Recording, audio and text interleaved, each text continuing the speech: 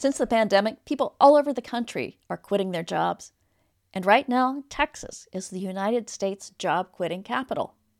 Today, I'm talking with CityCast contributor Aunt Rochelle Dorsey, who recently quit her job as social media manager at Amazon's Houston office. What is up with this trend? Is Houston still the country's hardest hustling city? It's Friday, January 7th, 2022. I'm Lisa Gray, and this is CityCast Houston. Aunt Rochelle, I hear that you quit your job lately and that you are part of a giant national movement. Tell me about this. Listen, Lisa, the Great Resignation is here. And it's not just here in Houston, it's all over the world. If you haven't heard of the term the Great Resignation is this massive wave of executives, people in high standard, or just everyday people who have quit their jobs due to being at home quarantined from COVID because they realize, if I could do this job from home, then what else can I do? A lot of people in our area have recognized that being at home has actually been more beneficial to them than being at work. People, Lisa, like seriously, haven't you noticed that being in quarantine has actually made you a little more productive? I have always liked working at home. I like to go into the office to hang out and talk with people, but I get more done at home. Very much so. I'm going to be so honest with you. I definitely had a very high profile job with Amazon and saw a virtual position since October of 2020. I have been working at home. Well, once I got that virtual position, because I had an enormous amount of mom guilt. If you know what mom guilt is, it's for new mothers who are going back into the workforce and they feel so bad about leaving their young children, their new babies at home because they have to provide for them. Okay, so like, what were you doing before when you were going into the office? What was that like? When I was going into the office, it was great because I'm a social butterfly. It was great. I was at work all day, bossing people around, being wonderful, getting stuff done. But I have to be honest, I was always thinking about, what does my baby do? Or when I would come home and he's all of a sudden counting to 10 and he's only 15 months old. Exactly. And I was saying, is he saying 5, 6, and 7? And I was just like, I'm missing all of this. And I'm working these long hours and arguing with these grown-ups when I'm like, man, I could be at home with my kid playing. How does this play out in your personal life? What did you do then once you realized? What I did was I took a virtual position in October of 2020 because I said, good, now I could be at home with my baby. This will be a wonderful thing. This will be great. And simultaneously, I entered into grad school because I was like, now. Because you are insane. That is too much, all right? Do you think it's too much? I didn't. At the time, I thought it was a wonderful idea until I got home and my baby didn't want me there. And I was like, what was I doing? How did I think that this would be great? But it helped me tap into my number one passion, is that being a creator.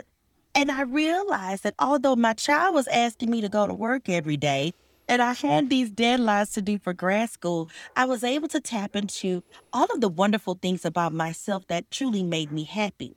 So what kind of creative stuff did you do? I created a web series called Eating with Sis, where I was calling these wonderful women of Houston who I know, these boss bitches who were wonderful, who were entrepreneurs, who were doing great things. And I was like, this is where it's at in my creative brain.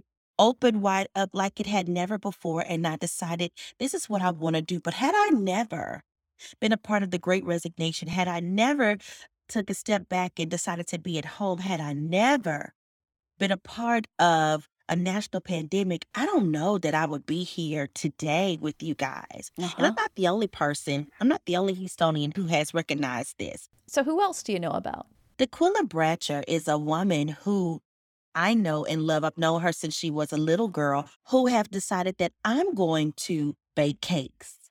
And she has become an TikTok phenomenon on baking cakes. Ooh, tell me about those cakes. So these cakes are phenomenal. And she just always loved baking, but she started getting better. And she showed you via TikTok her journey. And it's called Delicious Cakes on TikTok. Anybody else? Mimi Irving, top level Chevron Mobile executive, darling. Oh, my. Okay. Yeah. She was a Okay. fitness guru. She's won several fitness competitions, and she opened Fitty Wraps, which is a headband line. It started with the Uh-huh. headband because she had some beautiful natural hair, and she was like, Yeah. my hair was sweating, so when I would put my hair up, it would help the sweat to moisturize my hair. Something like I never thought about because I'm not a workout Yeah. girl, but she thought about it, right? So then she opened up her Fitty Wrap line, which is now Uh-huh. Fitty Wrap Apparel. And now her brand is now sponsoring her in her next workout competition. Okay, so is she still at ExxonMobil? No, child, she quit. Oh, She quit. wow. She quit. But had the pandemic never happened, I don't think she would have been able to market her business like she wanted to. I don't think she would have been able to brand her business like she wanted to. She would have been able to do the research to find out what works for her business. Now, the money Oh, from wow. Chevron probably did work, darling. I'm not going to say that.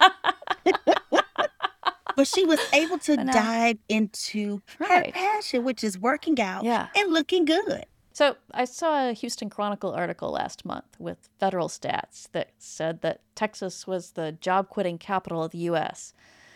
Texas had way more people leaving their jobs than California did, even though California's workforce is, a third larger. It's different in Texas because we are leading the charge of everybody quitting. We said we rolling out, baby. We're leading the charge. There are so many executive level positions. Check out Indeed. Just go to Indeed Uh-huh. and see all of the jobs that are asking for people to come. And not just asking for people to come, they're giving them a remote option because they're Oh. understanding that people are now wanting to be at home. And how did working at home go for you? Now, I am not one of those people because I told you from the beginning, I realized when I got home, I'm not that kind of mama. Okay. I think a lot of people who've stayed with small children realize that pretty quickly. Yeah.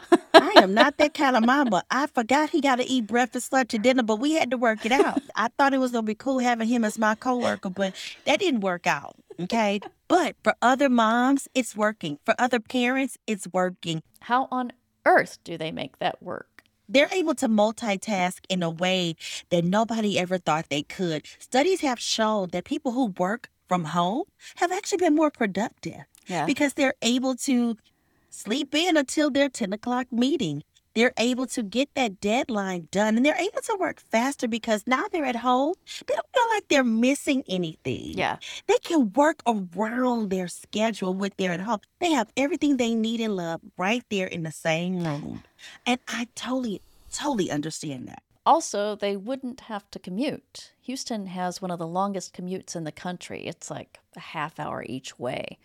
So if you're working at home, not going into the office, you'd save an entire hour a day. Yes, and believe it or not, traffic is still bad because people still out there now. Right, right. Traffic is still bad, but at least you're not in it. I like to end segments by asking, what is making you happy right now? What is good in Houston in your life? Listen, I'm going to tell you something that I learned that everybody has been talking about. Well, actually, not everybody. Just a few of my friends have been talking about. It is called the medicine ball from Starbucks. Now, No, hear wait, me is out. this a drink? It's called, if you are sick Yeah. or if you feeling like that Omarion is creeping up on you, you go to Starbucks and you ask for a medicine ball or a cold buster. That's another name. Okay. But if they say they don't have that, this is what you do. You ask for a honey citrus mint Oh, this tea. is like a secret okay? menu thing. I don't know what it is, but it has blessed my life, okay? And I will be getting it for every day from now on. So it's called a honey citrus mint tea, okay? It's under the teas. Uh-huh. Now, this particular tea, this drink contains peach green tea, and it's a mixture of hot water and steamed lemonade. I ain't never had no steamed lemonade, okay? But it has blessed my soul. Uh-huh. Now, if you really want to take it up a notch, make sure you add honey and peppermint. Baby, I took a whiff Yeah. of it. I just was smelling it. It opened my nose wide open, Nasal baby. passages are singing. Your immune system is dancing. They ate all of that. This blessed me. Couldn't you just make this at home? Pull out some Yes, tea you bags can and make some it at lemons home. and hot water. Absolutely. They definitely have a mixture to where you can get it at home. But if you're like me, and if you just like people to do things for you, you want to pay for convenience, you go to Starbucks and you ask for the medicine ball, okay? All right. Thanks, Aunt Rochelle. You're welcome. Thank you, Lisa. Next, we got some news. I'm with producer Farrell Gibbs. Farrell, what is going on in Houston? Well, an acquaintance of yours, Dr. Peter Hotez. Oh, one of my favorite sources, the vaccine researcher who talks about COVID all the time as a talking head on cable TV, right? That is precisely the person. He put out a series of tweets today. He said he was asked his thoughts on what the post-Omicron world would look like, especially for the U.S. Ooh, what does he say? Well, first of all, he says that it is perilous to make pandemic predictions, but he goes on and does it anyway. He gives a few scenarios. He gives 4 scenarios. Okay. Scenario 1 is an annual winter peak. Oh. That was put forth by a colleague of his. So like the flu. Right. Like something you battle every year. Scenario 2, he called happy endings. In his view, it's the least plausible, but it makes Omicron the mild virus that infects everyone to establish, finally, global herd immunity. Right. Scenario 3, more of the same. Oh. Waves and waves of new COVID arise from the unvaccinated Southern Hemisphere. He talked about that, remember, when he was on the show not too long ago.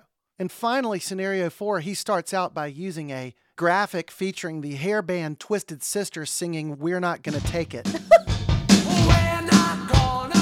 And he said in this scenario, the G7 leaders finally wake up to the realization that Delta and Omicron arose from large unvaccinated populations in lower middle income countries, and they finally double efforts to vaccinate the entire world. Oh, and that ends it. The way that we ended polio. Wow. That is all for our show today. Our producers are Dina Kesba and Farrell Gibbs. And y'all, please, if you like our show, tell 2 friends. And if they don't know what a podcast is, sit down with them. Show them how to listen to one. Show them how to use that podcast app. We'll be back Monday. See you then. And now, since the don't you laugh at me.